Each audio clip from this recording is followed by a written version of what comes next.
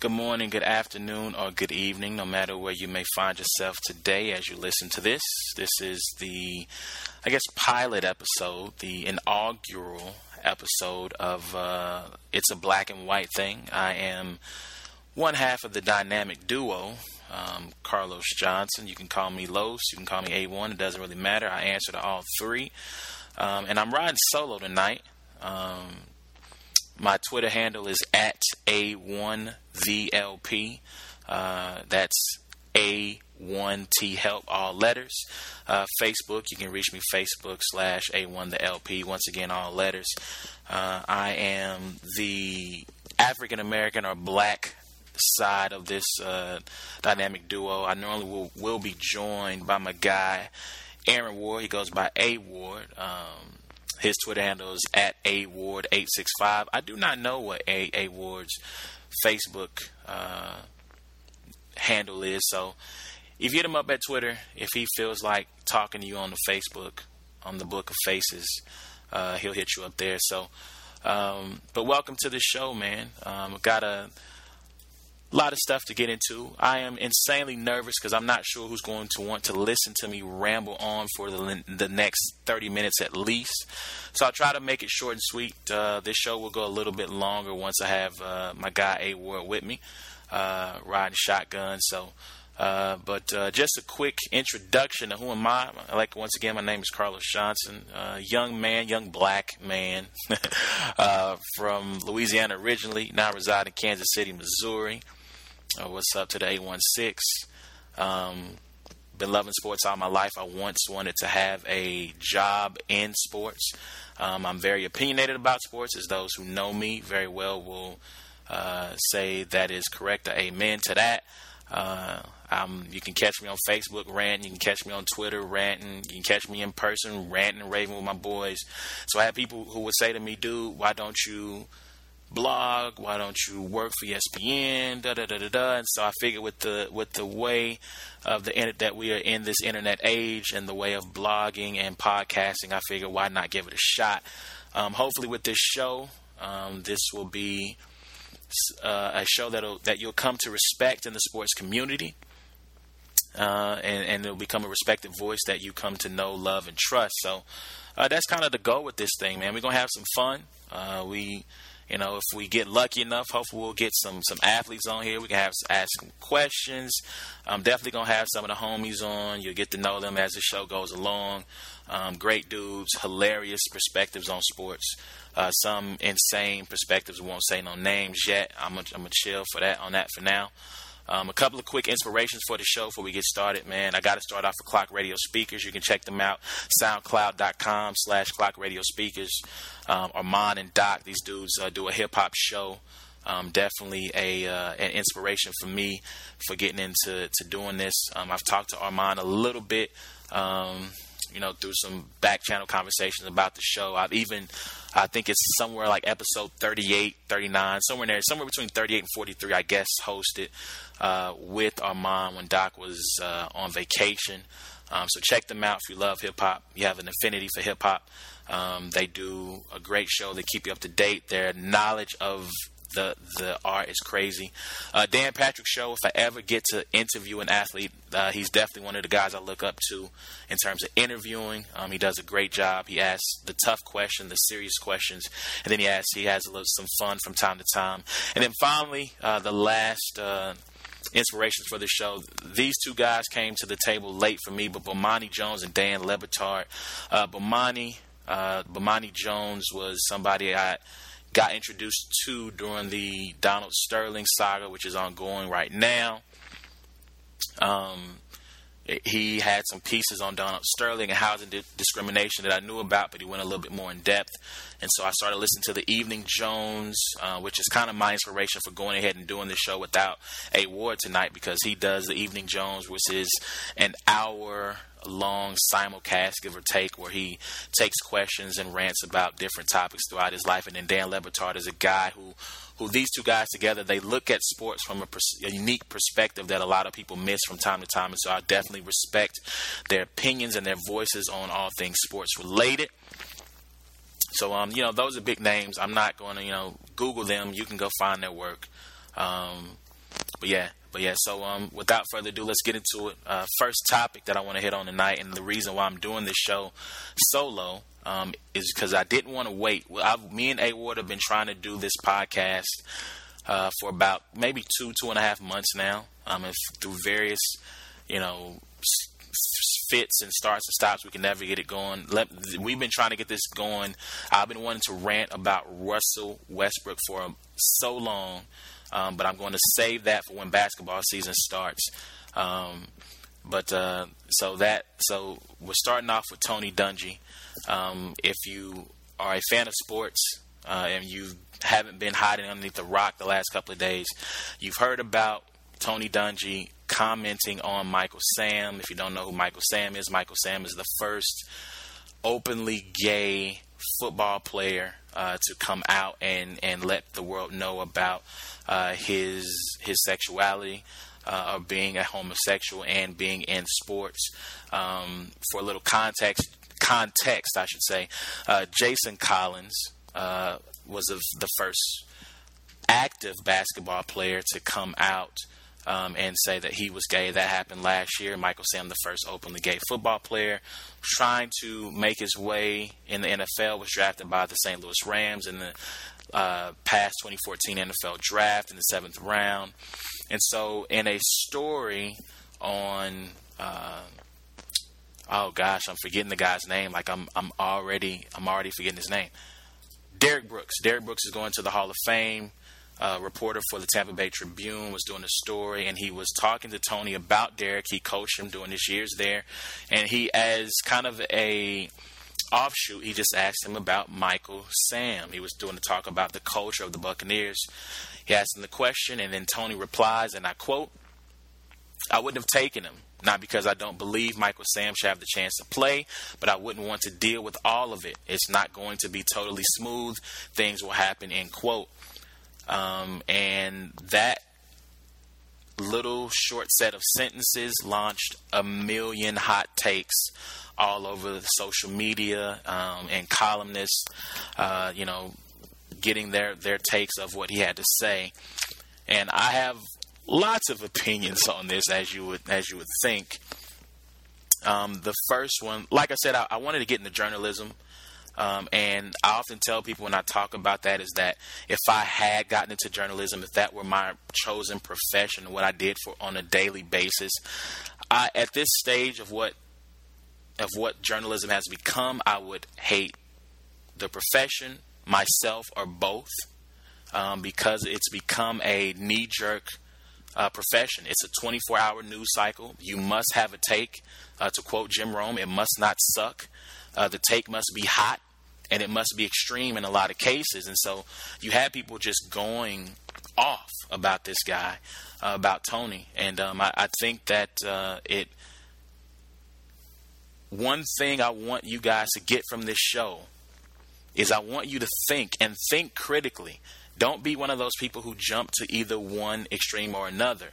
Even though the show is called It's a Black and White Thing, there is room for some gray areas sometimes. There is room to find a central balance.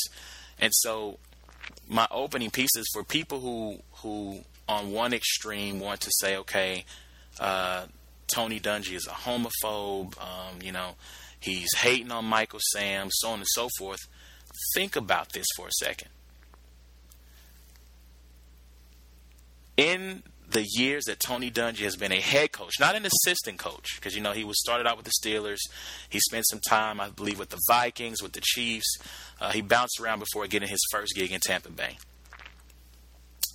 A lot of people's problem with what Tony Dungy had to say, in my opinion, leads back to his religion, to him being a devout Christian, being an outspoken Christian man. And so think over the time that Tony Dungy has been in the league as a head coach, or was in the league as a head coach, as he's retired now. Do you really think that his teams consisted of only Christian players? Or did it have someone who may have led a lifestyle, as Tony would go on to say later on today in an interview with Dan Patrick? Do you think that he's had players over his time with the Colts and with the Buccaneers that led a lifestyle, quote unquote, that he would not have approved of? Do you think if they led a lifestyle that Tony did not approve of, do you think that he treated those players differently because of the lifestyle they led? Do you think in the time that Tony Dungy was a head coach in the NFL that he passed on the player because he did not have the same beliefs as Tony, as himself? That does not make sense. If the job is to win football games, talent trumps all. You go back and look at those Dallas Cowboys. Those were some wild days during the Jimmy Johnson days with Michael Irvin, with Nate Newton, and some of those other characters they had on their team. Those were some wild boys. But because they won, you can overlook those wild ways. Talent trumps all. It doesn't matter. You look at Lawrence Taylor. You look at Michael Jordan. If Michael Jordan was just some bum, there's no way he gets away with half of the stuff. 90% of the stuff that he did in practices to front office personnel, so on and so forth. Talent trumps all. Now, for Tony, character mattered. He has been on the record of saying that if a player had character issues, he would pass on them. Not if they were gay, I would pass on them. Which brings me to my second point. This is my own personal belief. I have nothing to back this up. But just off the law of numbers, based on the amount of players that are on a football team in any given time, any given season, don't you think that at some point Tony Dungy has had a player on his team who's gay?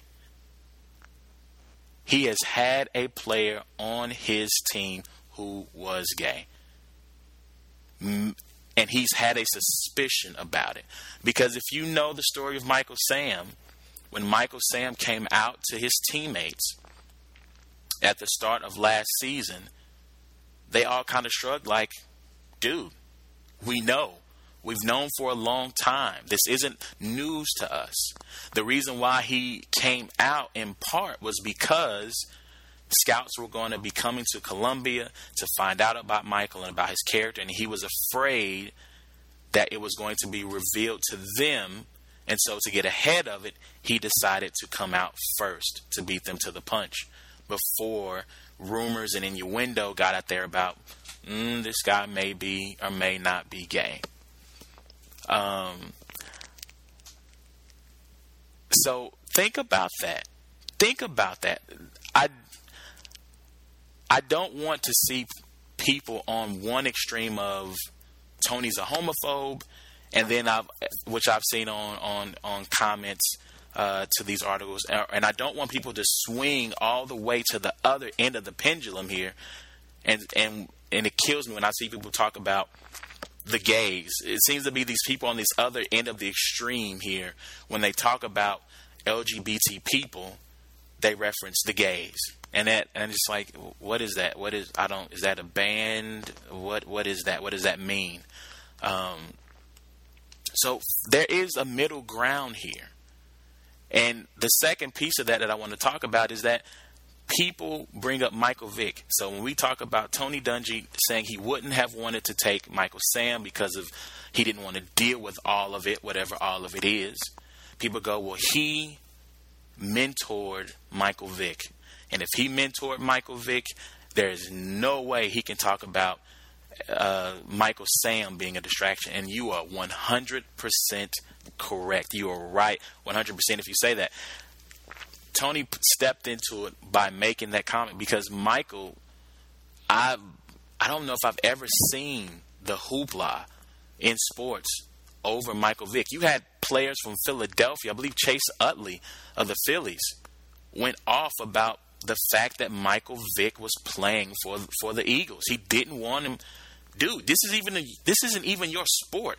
You hold no sway in the Eagles locker room, the Eagles front office, and yet he was sounding off about, I don't want Michael Vick in this town on this team.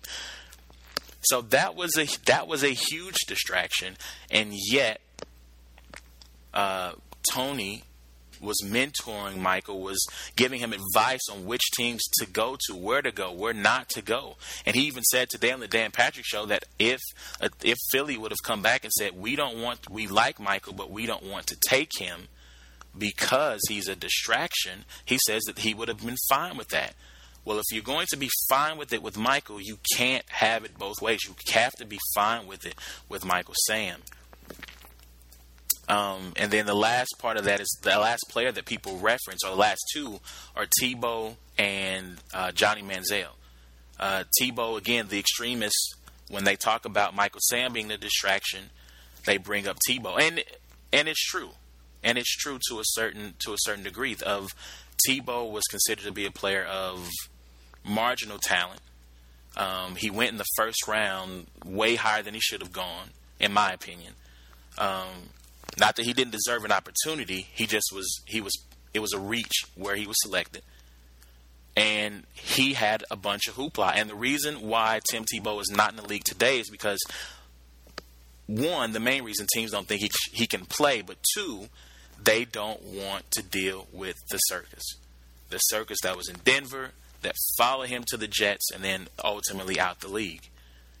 Now, I will say this. The difference between Tebow, Manziel, who, his off-the-field antics are being exploited. The difference between Vic, Tebow, Manziel versus Michael Sam is that all of those guys, especially in the case of Vic and especially in the case of Manziel, were considered to have talent. The thing that Tebow had going for him was that he had a great college career. Michael Sam has only had one great season. And so I get so sick of people saying he was the SEC Player of the Year. He was the SEC Player of the Year. Let me tell you something.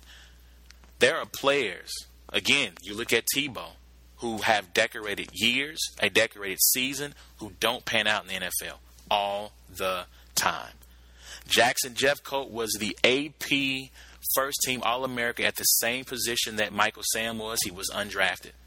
There was no outrage about Jackson Jeffcoat not being drafted. Sometimes, once these guys have an opinion, especially in the NFL, which is a uniform league, these guys are not risk takers, which is why when something, to bring it back to the field, when something like the Wildcat or the spread offense comes to the NFL, it's, oh my God, look at this new trend. The Wildcat. Who knew the running back can take a snap and he can choose to run or pass? Or wow, we can run. We can have a no-huddle offense for the majority of a game, and we can have 4 and 5 wide receivers, and we can send them all over the place, and we can do all of these different things. That's why when new trends hit the NFL from an on-the-field standpoint, it's an oh my God moment, because these guys think so uniformly. And so most of these coaches, most of these executives, they think like Dungy. Are some of them homophobic? Maybe. Are some of them scared because of all the media scrutiny that may come? Maybe. But it is a uniform league. They think one way, and once word gets out about you, once there is a perception of you, it is nearly impossible to change it. And it takes someone with the stones to buck that uniformity. And so you may be going to yourself, okay, so Carlos, what is your take on Michael Sam? What is your opinion on Michael Sam? Would you have drafted him? Would you have selected him? Yes, I would have taken him if I believed he could help my team. Because at the end of the day, and I will be up front, and I may lose a lot of people here, but I am a Christian. I am of the same viewpoints as Tony Dungy about homosexuality. However, when it comes to sports, I don't care what you do off the field, as long as you're not murdering people. Or I do care that you're not abusing your body, because I hate to see people fall apart. I hate to see people's lives fall apart. These are the greatest athletes of our time, and I hate to see them throw away that talent. So as long as you're not abusing your body, abusing someone else, I don't care what you do off the field. So if I'm a 49ers fan, if Michael Sam could have helped the 49ers win football games, whether it be in a defensive line rotation, special teams, long snapping, punting, kicking field goals, whatever capacity that might be, I'm down for it. I'm with it. He can play for my team. I don't care about what he does off the field. And so that's where I stand with Michael Sam. And don't think, and for you extremists out there who are on the LGBT side who goes, oh my God, he says he's a Christian. If you want to know what my stand, don't just take what I just said and make an assumption. If you want to know more about what I believe, hit me up offline. This is not a political show by any means. I don't want it to be a political show by any means, but a lot of the problem that the umbrage that people took with Tony Dungy had to do with his faith. Why do I say that? Because it was referenced a lot in a lot of different articles about his Christian beliefs playing a role in saying what he had to say. And I think that is unfair. I think you have to separate that. Again, look at the facts. Tony Dungy coached people who had lifestyles that the Bible would not be cool with. He had star players, I'm pretty sure, whose lifestyle would not jive, that does not jive with the Bible. I mean, for goodness sakes, Marvin Harrison was a prime suspect in a murder, and he played for Tony Dungy. Don't tell me for a second that if Marvin Harrison was coming into the league or played for the Colts and was a marginal talent, that Tony Dungy would not have separated himself from him, because that is the way of the NFL. They don't like distractions of any kind, which is why Tebow is a problem, which is why Menzel is a problem, which is why T.O. left the league prematurely when that guy could have helped teams for years to come. If you look at basketball, AI, this is why AI is not around, because there comes a point where the distraction becomes too high for the talent level for people to want to deal with. So again, if you want to hit me up, A1TheLP at Twitter.com. If you want to submit your comments, your questions, your feedback. Any of my political views are not up for debate on the show. We can definitely talk offline about that. Next topic. LeBron. Obviously, again, LeBron goes back to the Cavs. If you've been living underneath the rock and don't know what's going on, he goes back to the Cavs, who have cemented themselves, in my eyes, as the craziest fan base known to man. I thought that title belonged to Knicks and Lakers fans, but these guys are nuts. People were crying on the radio. Scott Rabb, who wrote The Whore of Akron after LeBron left and went to Miami, he said that when the first decision happened with LeBron, he wept with his son. They had to hug it out. And he says he will probably write another book about LeBron returning home. People were pulling out their charred jerseys and putting them back on. I saw a LeBron Cleveland jersey. On the back, it had James Sucks. The guy crossed it out, and he had written Rocks on it. So you guys, Cleveland fans, salute. You are the craziest fans in the world. And your lead, the lead you have on the rest of the world is pretty safe right now. But some of the talk around the Cavaliers right now is, should they trade the number 1 pick, Andrew Wiggins, for Kevin Love? And if you've heard me kind of rant about this on Facebook, there is absolutely no way that I would trade Andrew Wiggins for Kevin Love. And here's why. And I can hear my man Jesse Abbey. I can hear my man Jesse Abbey. We've gone back and forth about this on Facebook, on the phone. I can hear him screaming in my ear now. LeBron is trying to win championships now, and I understand that, and that is a fact. But I'm hoping LeBron has learned, especially from his 2 matchups with the Spurs in the finals against the Heat. Because here's what the Spurs did. Yes, they drafted Duncan, they drafted Ginobili, they drafted Parker, they drafted Kawhi, they signed Boris Diaw. But here's what they did. They got Patty Mills, young point guard. They got Corey Joseph, young point guard. They got Danny Green, young player. Kawhi Leonard, young player. They got these guys and brought them in the system and were patient. Yes, they want to win a championship every year, but if I'm pretty sure if you were to talk to the Spurs, making a deep playoff run for them is successful. Yes, it sucks that they fell short, but they took the time to take young talent and develop it.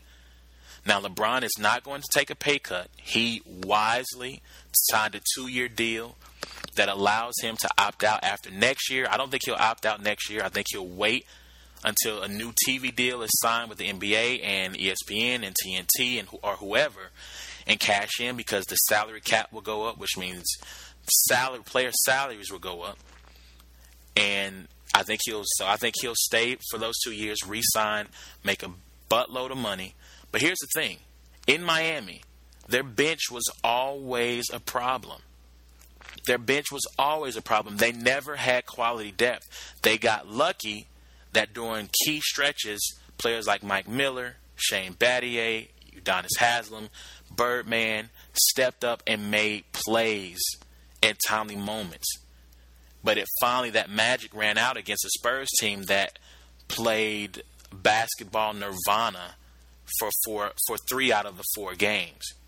That was a higher level of basketball that was played that I don't know that even Jordan's Bulls in his heyday could have matched, because what they were doing was just that unbelievable. And for me to say that as a Bulls fan, as a Jordan fan, that is high praise. And I know people are going to shout me down by saying that, but what they did with the ball movement, with the scoring, with the defense was something I've never seen achieved in a finals at that level for that sustained amount of time. Because basically, for 5 games outside of the fourth quarter of game 2, they played out of their mind. It's rare for a team to shoot 50% in an NBA game. They're normally going to hover in the low to mid 40s, but for them to shoot 50% 3-4 times in one series is amazing. So I hope LeBron watched the Spurs develop talent, and in Wiggins, with Bennett, with Tristan Thompson, with Dion Waiters, he has a wealth of potential there. The Cavaliers front office needs to recognize that they have a wealth of potential there, that if they are patient, if they wait and allow Andrew Wiggins to become the Pippen to LeBron's Jordan, and I hate those LeBron to Michael comparisons, but that's the best analogy I can come up with at the moment.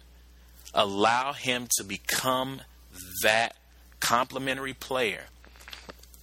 He can reel off 3 straight like Jordan. He can reel off 3 straight like Kobe. He can reel off 3 straight like the Celtics in their heyday. He can do that. He can rip off those back-to-back titles, and he can truly dominate this league for years to come, because as he fades, he still have Kyrie. I didn't even mention Kyrie.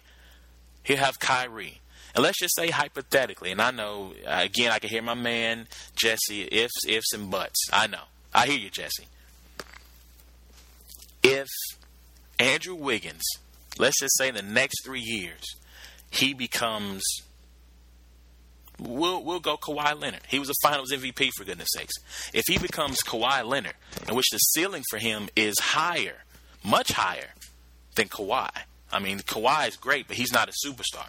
But if he is that level of player in 3 years, the Cavaliers are winning multiple championships. They're winning back-to-back, because you got Kyrie, who's already playing at a pretty good level. You have the best player in the game, and now you have a guy who's playing lockdown defense, can hit threes, can get to the basket, which Wiggins showed a little bit of potential of that in Summer League. That's dangerous. That's not fair. I'm telling you now, you got those young legs to go with LeBron. That's not fair. So if I'm the Cavs, I do not trade for Kevin Love, because, again, You're going to have a max out player in Kyrie, a max out player in LeBron, and a max out player in Love.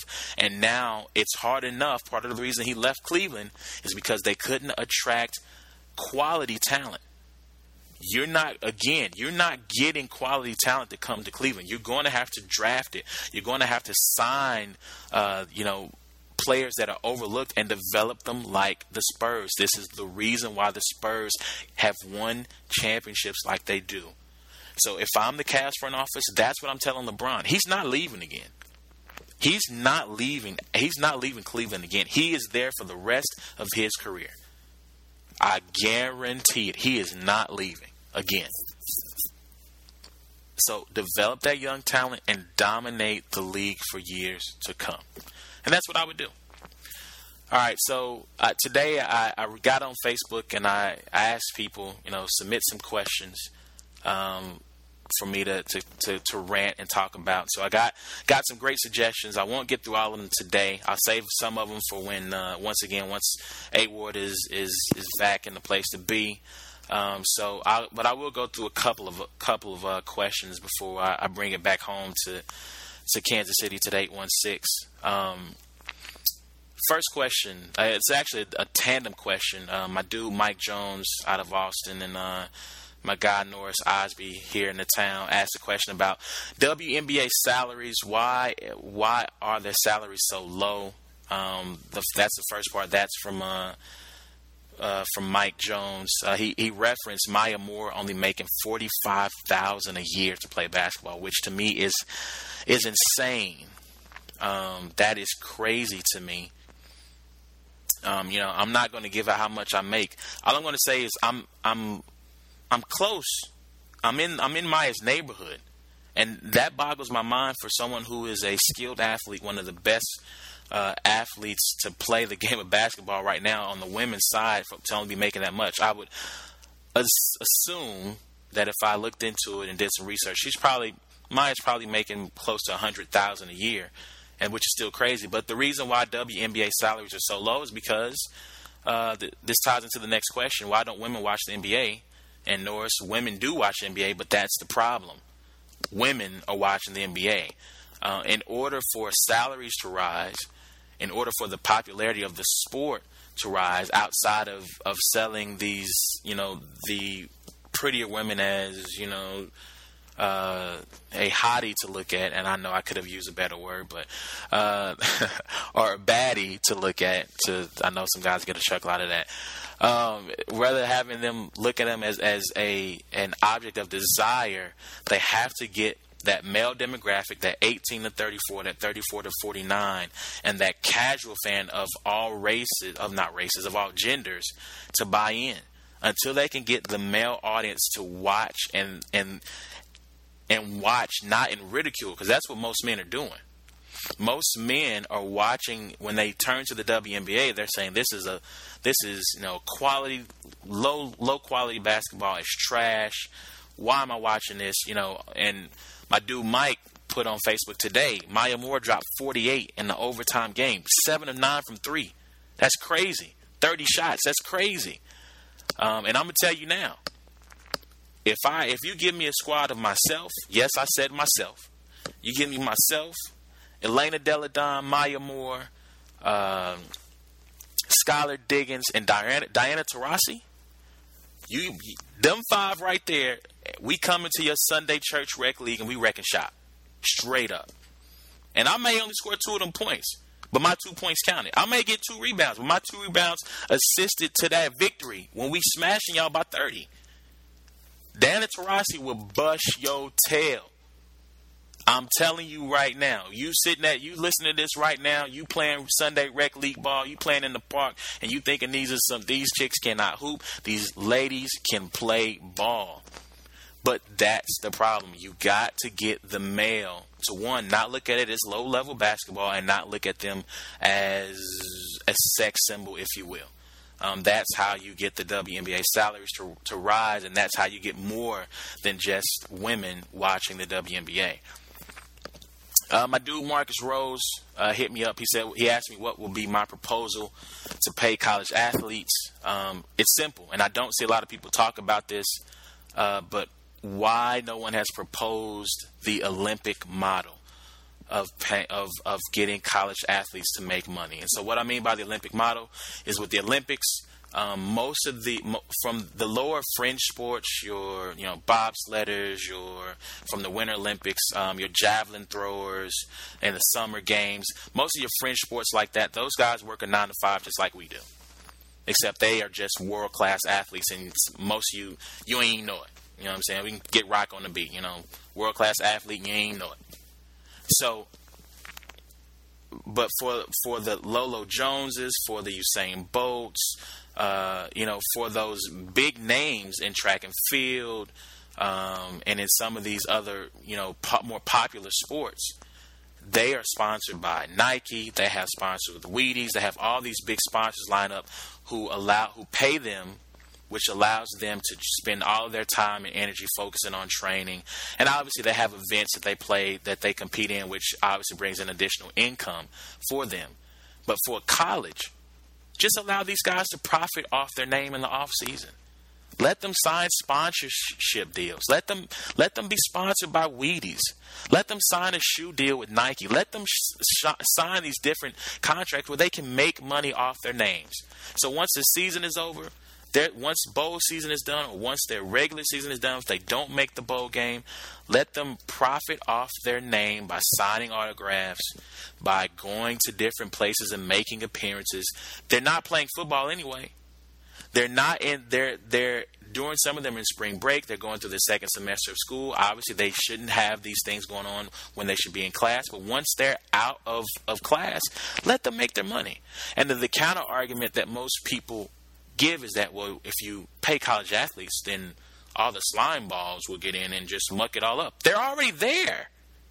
They're there now.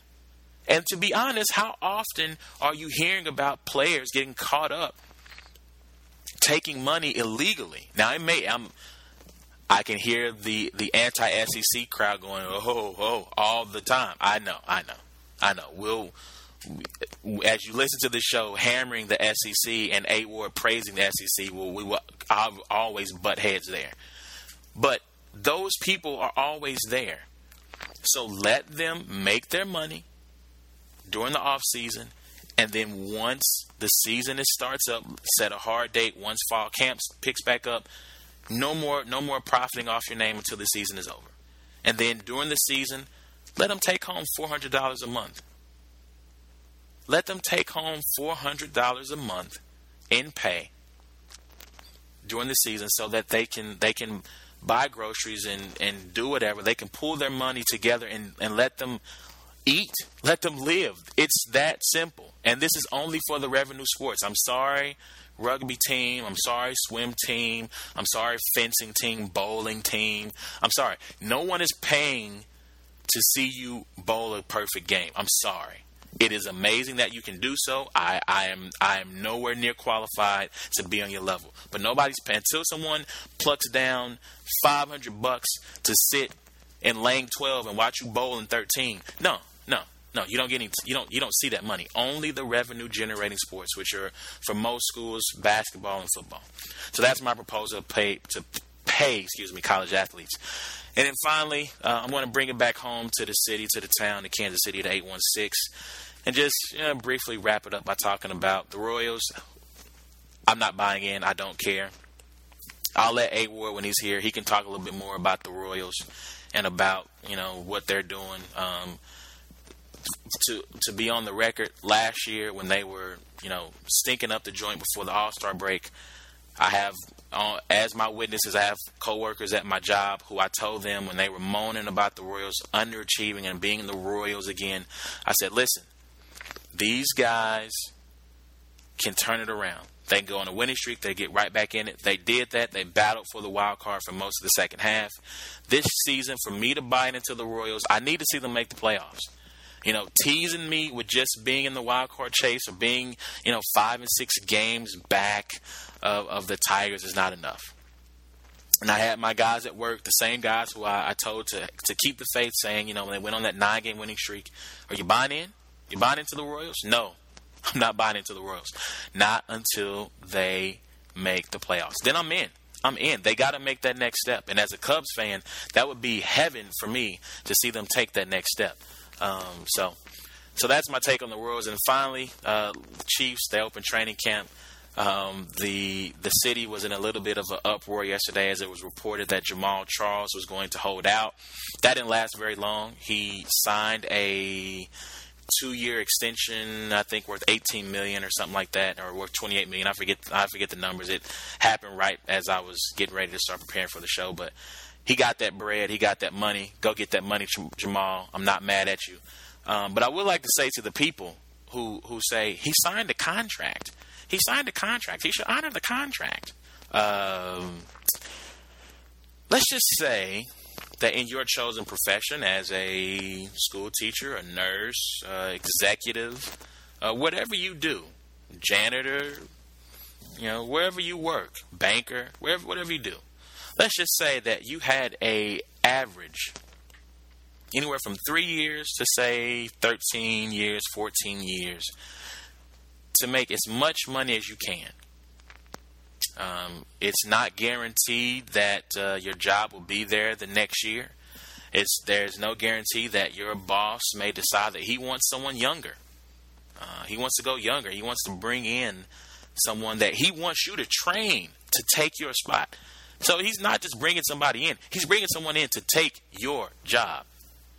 And let's just say you sign your contract, you signed your deal with your regular job, and you smash it in one particular year.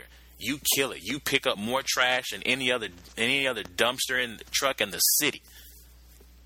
You mop more floors than any janitor in your building. You are open more accounts as a banker than anyone in the history of your company. You telling me that if you do that, and basically you're on a year-to-year contract, nothing is guaranteed. You get fired, you're done. You're getting whatever money you had guaranteed for that year, and that is it. You're out the door. You're done. You're telling me that if you outperform your contract, which Jamal did, he outperformed his contract last year. I saw a stat right before I started. He led the league in yards and percentage of yards from scrimmage gain, which is 35%. So 35% of the Chiefs' offense from the line of scrimmage originated with Jamal Charles. Tops in the league. I think LaShawn McCoy was second with 30. You're telling me you're going to be like, $2 million, I'm good with that. $3 million, I'm good with that. And you're looking at what your peers are making. Adrian Peterson, who he outperformed last year. He outperformed Adrian Peterson, considered the top running back in the league, is making $11 million. And he's making $3 million?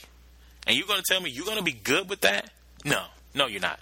No, you're not. Not if you've changed more diapers than anyone in the history of La Petite. You're not going to be cool with that.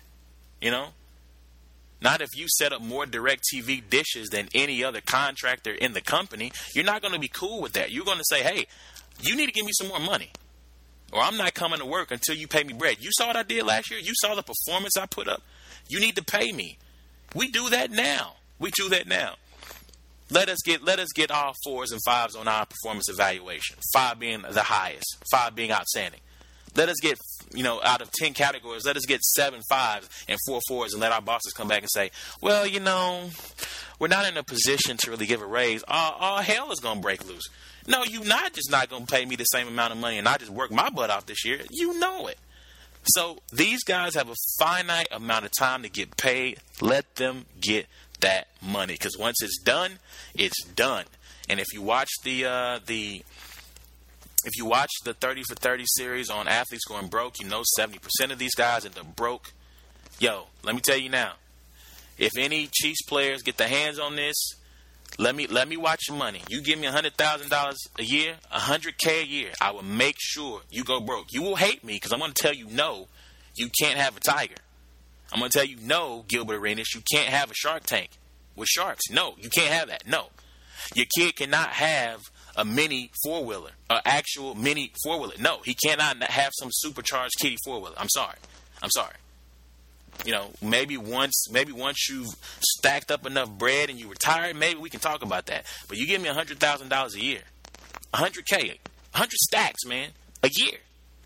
I will make sure, as long as you're in the league, I will take care of you. And then once you retire, if you still want me to watch your money, to help you save money, I will bring it down to $5,000. So I'm just saying, anybody who listens to this wants to pass it on. Anybody knows Debo, Tom Bahali, Justin Houston. Heck, anybody know Jamal? Tell him I'll watch his money for him. I'll make sure he stays paid. All right. But that's it. That's it for this pilot episode of It's a Black and White Thing. Thank y'all for listening. Once again, hit me up at A1 the LP on Twitter. That's A1T Help, all letters. Facebook.com at A1 the LP. As we get this thing off the ground, because I am literally flying by the seat of my pants with this.